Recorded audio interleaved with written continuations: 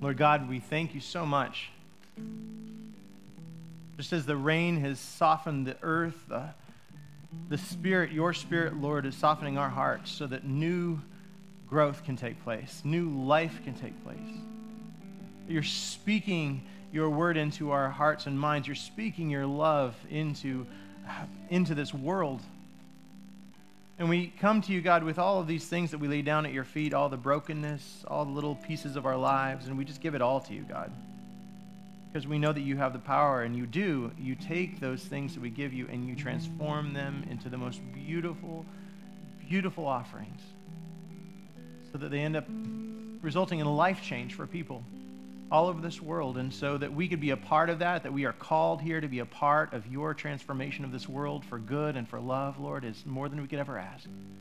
We praise you for what you're going to do in this room here and what you have done in this room over the years. And we thank you, God, and pray this in Jesus' holy name. And all God's people said, amen. Please have a seat. Good morning. You guys are really sleepy for Super Bowl Sunday, I'll tell you that. No, you sound amazing. Team Jesus, I like that. That's a good one, right? Yeah, so let's just hear a little, just kind of, who's rooting for the Pats today? Can I hear a little cheer? Just 3 people. Who's rooting for what's the other team? The Rams? Is that a real... Whoa. Ooh. I'll tell you what, Rams fans, it's going to be the last minute, and that man, what's his name, the quarterback from the Patriots? I can't remember his name, just floats by.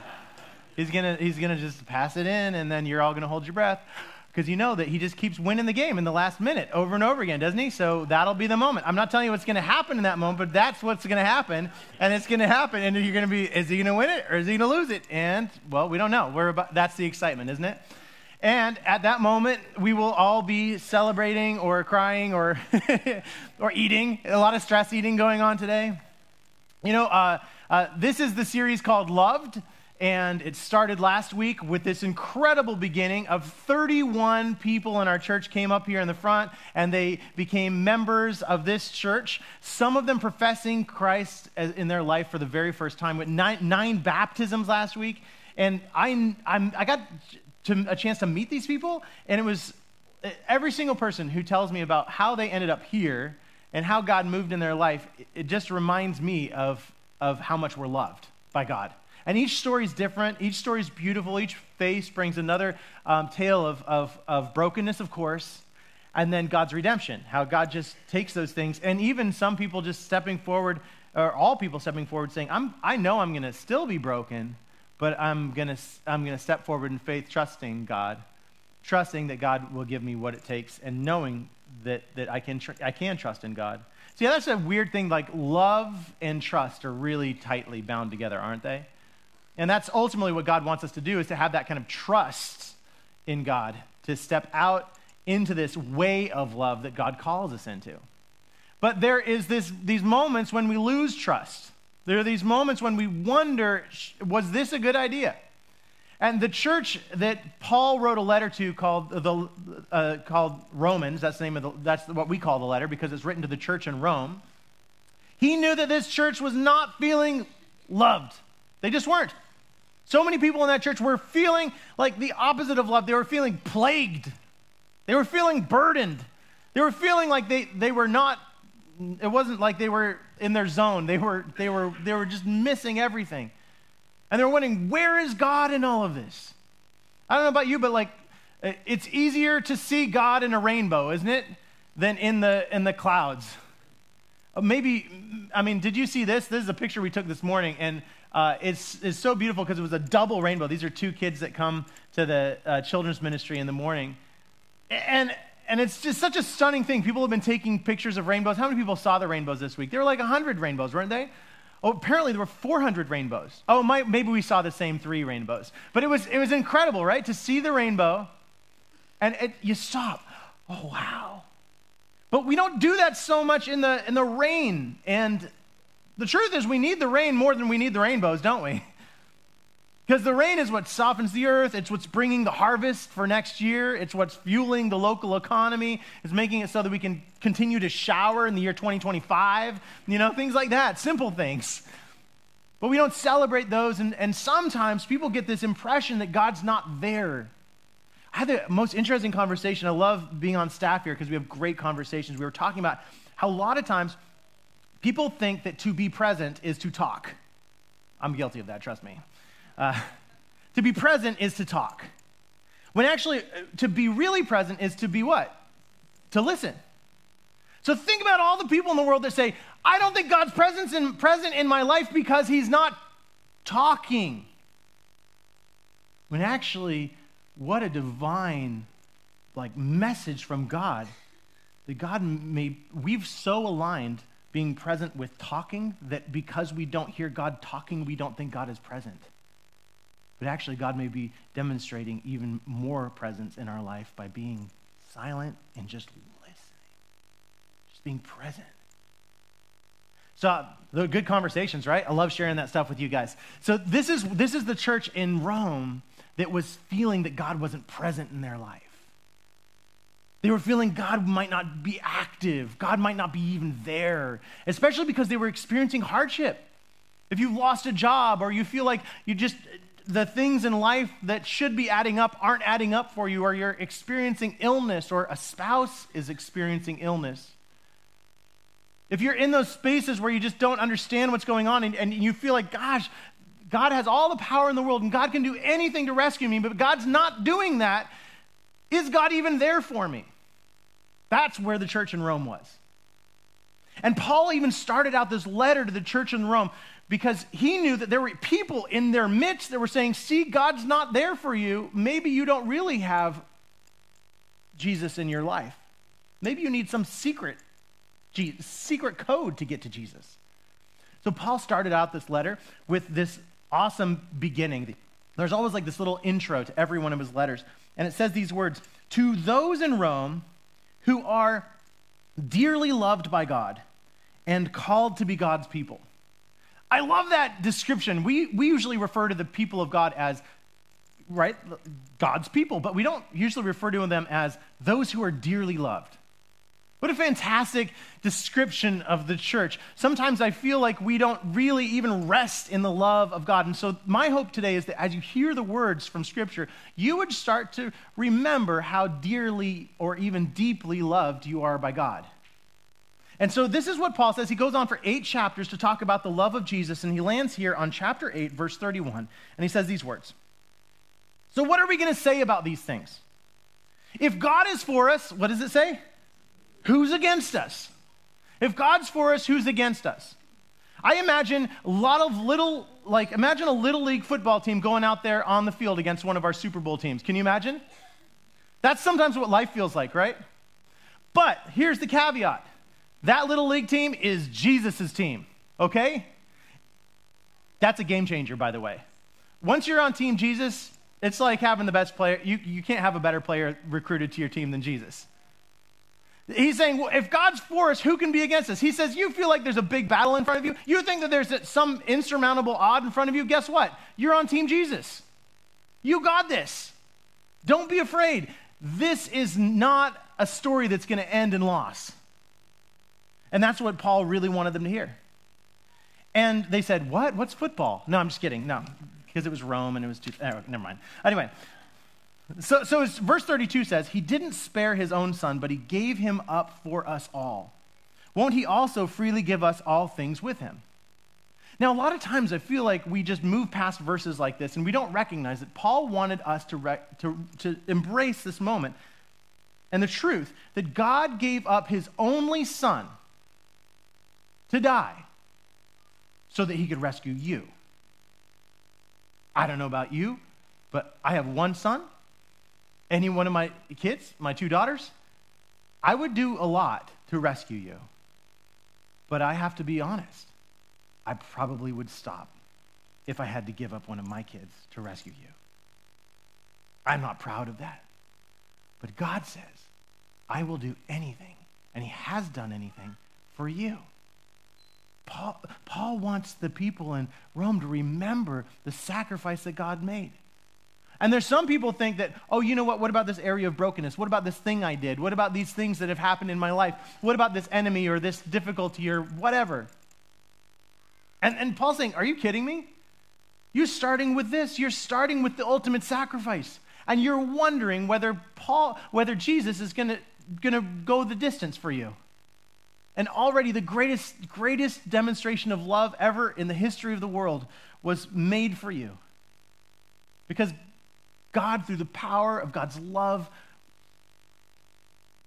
made sure that death didn't have the last word when Jesus was crucified. Instead, Jesus was brought back to life.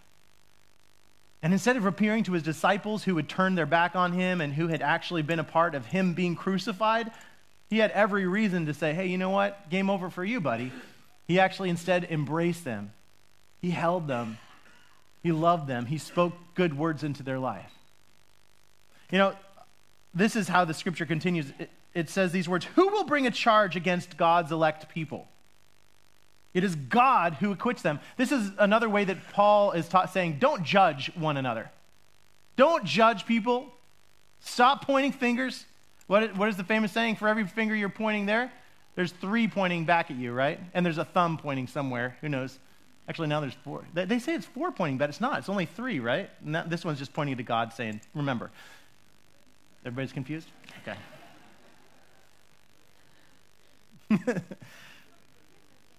Who will bring a charge against God's elect people? It is God who acquits them. Who's going to convict them? It's Jesus Christ who died, even more who was raised and who is at God's right side. It is Christ Jesus who also pleads our case for us. Paul wants you to know that there will be a time when you will encounter God face to face.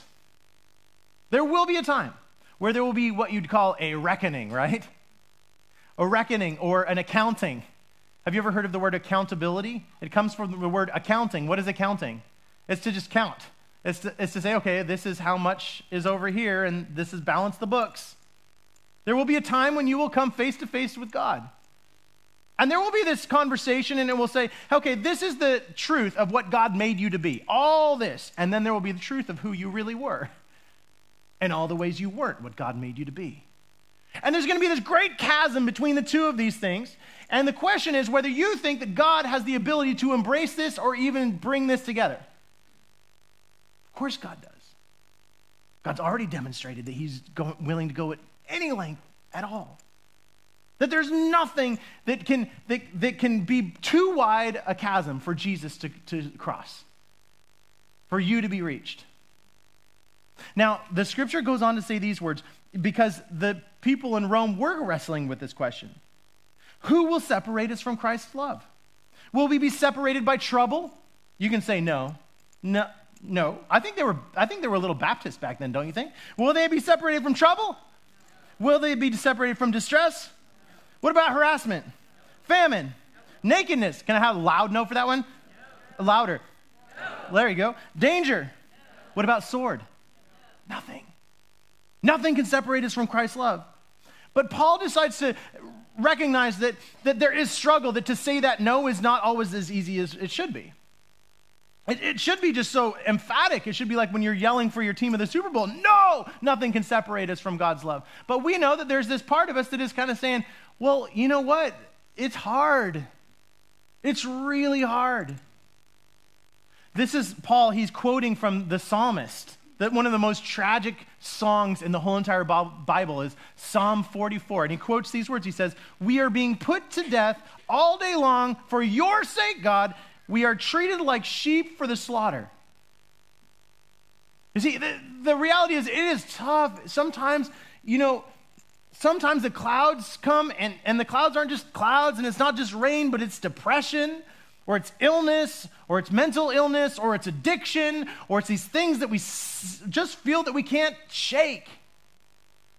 And there's those moments where we say, hey, a moment of sin where we say, okay, I just did something. Can God overcome this? Yes, he can.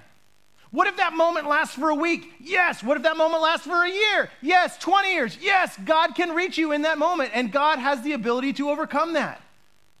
There's nothing that can separate you from that. And there are these moments in our life where we tend to think that God is not present because God's not talking. But it's us who's not present. See, God said God is always with us. I was driving to work. I call this work terrible. I was driving to church today.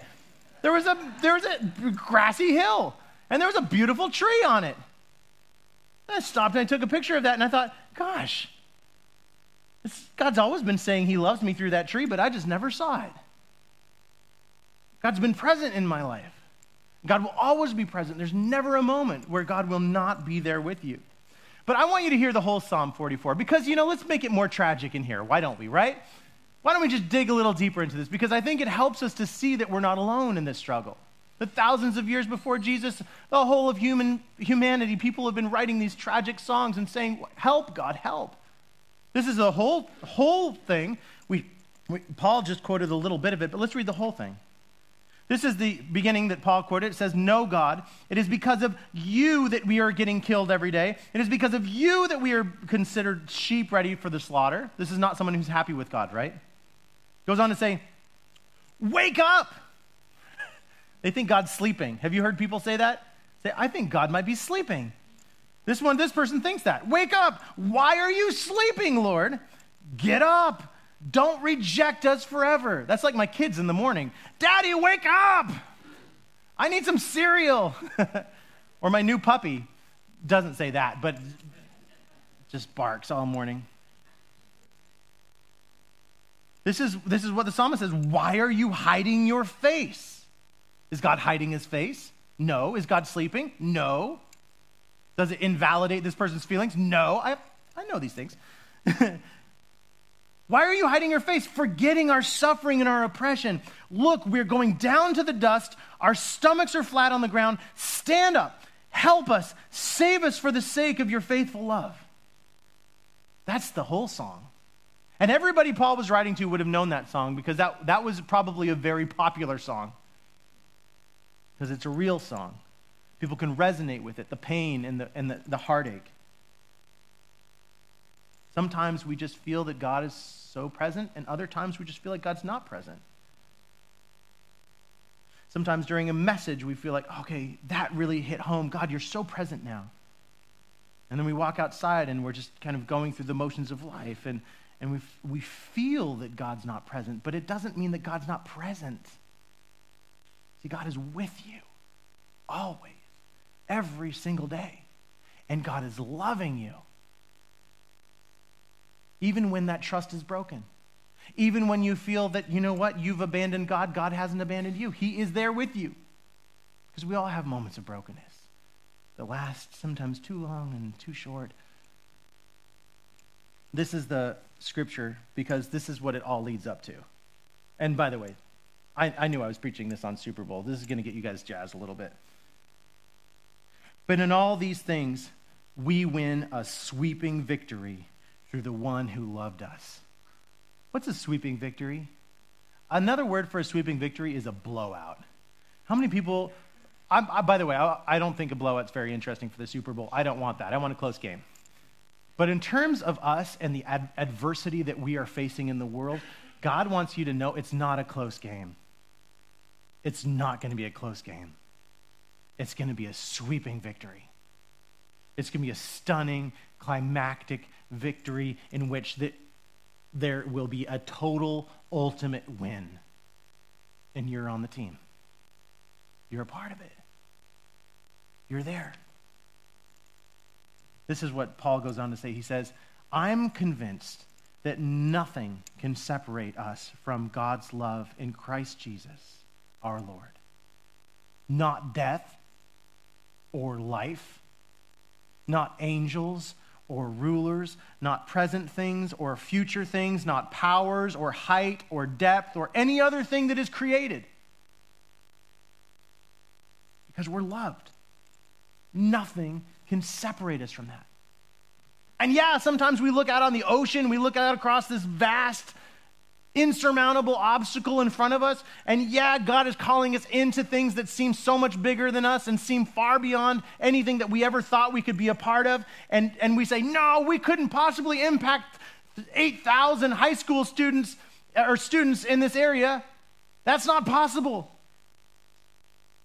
But God calls us into these things that seem so much bigger than what we can do. God says, you know what? I want to call you into this place of addiction. I want to call you into this place of brokenness. I want to call you into these systemic family dysfunctions that you've had all of your life that have gone on for generation and generation, and I want to call you deep into that. Because God wants to demonstrate his love to you. Because God wants to show you how much you are loved. But what does it take? It takes trust. It takes trust that is built in the assurance of his love. So you can step out in those places. And when you do, you have this beautiful experience of being led by the Spirit of God into a place where you get to proclaim God's love. Where you get to, they call that glorifying. Have you ever heard people say, I wish that I could glorify God, which I always thought was kind of like a silly thing, right? Like, how could I glorify God? That almost seems arrogant, doesn't it? That's the point. It's absurd that I could glorify God. It doesn't make sense, but it happens.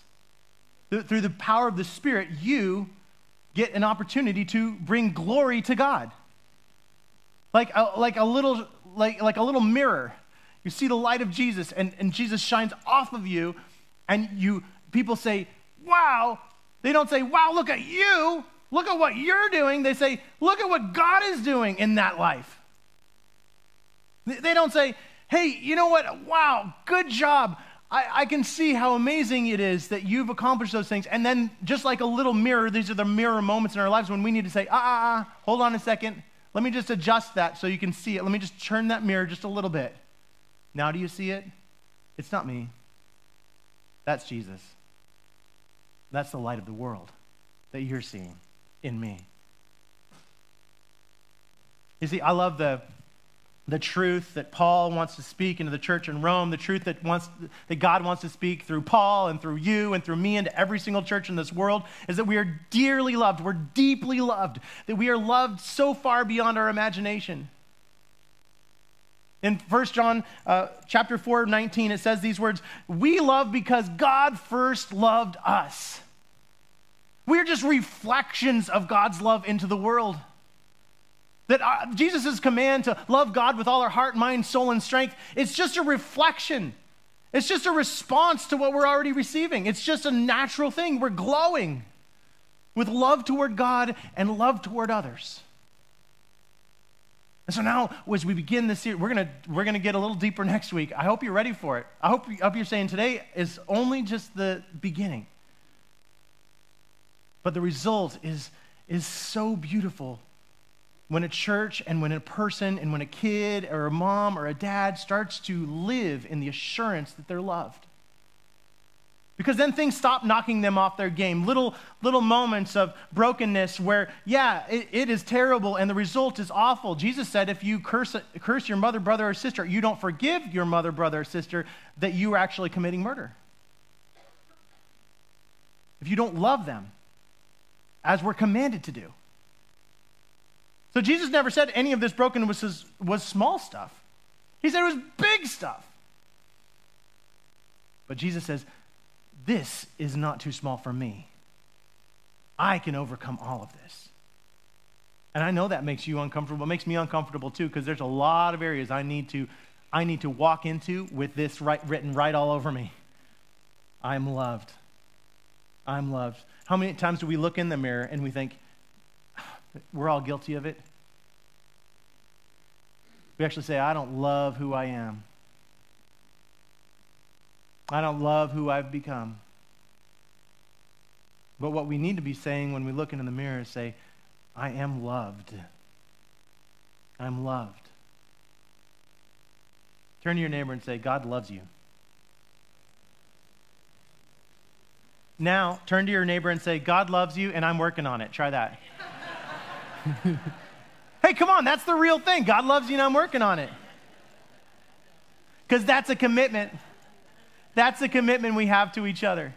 We are going to work at it. We are going to demonstrate that God is faithful. We're going to step out in trust, and we are going to show the world that God can be trusted and that God is worth trusting with all of our heart, mind, soul, and strength. And that's the journey. And it begins right now. Let's pray. Lord Jesus, you are awesome. We thank you so much for what you're doing in this church and that you've always spoken these words through people like Paul and through just normal people who who it seems absurd that you would allow to bring glory to you. That we could all just be little mirrors in the world reflecting your love and light into the hearts, minds, and souls of others. It is just more than we could ever ask. We pray that we would have all of the illusions of separation, all of those things that are not true, that are spoken into our hearts and our minds and our souls, that we are not loved, we're not lovable, that we are separate from you, God. We are not. You are with us always, now, and forever. Amen. Please stand.